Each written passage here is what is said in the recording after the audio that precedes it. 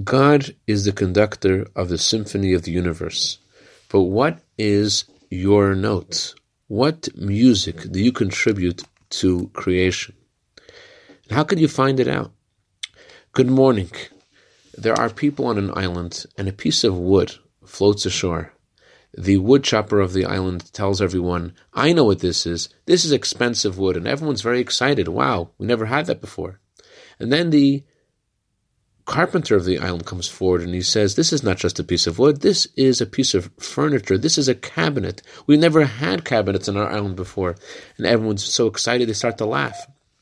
And then the engineer of the island comes forward and he said, this is not just a piece of furniture. This is a machine. There are wires.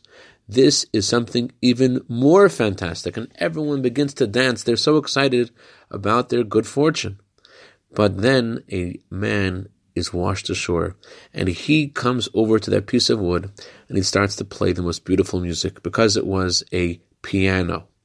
Although they all found very good reasons to rejoice about what they discovered, they had no idea of the true value of what they had because they were not the designer of the piano and they'd never seen a piano before. Only the designer knows the note. In creation, God is the one who made us. And although there are many things we could do, we have to look in the Torah to see what our role is. That's why the Hebrew word for halacha, the Jewish law, the Torah's desire, is the acronym for the words Hariu LaHashem Kol Haaretz, sing to God all the earth. To find your note, to find the note of anything, what it has to do, look into halacha. I'd like to dedicate our minute of Torah today to Mr. and Mrs. Chaim Lerner in honor of their anniversary today. Many happy returns to this day. Have a wonderful day.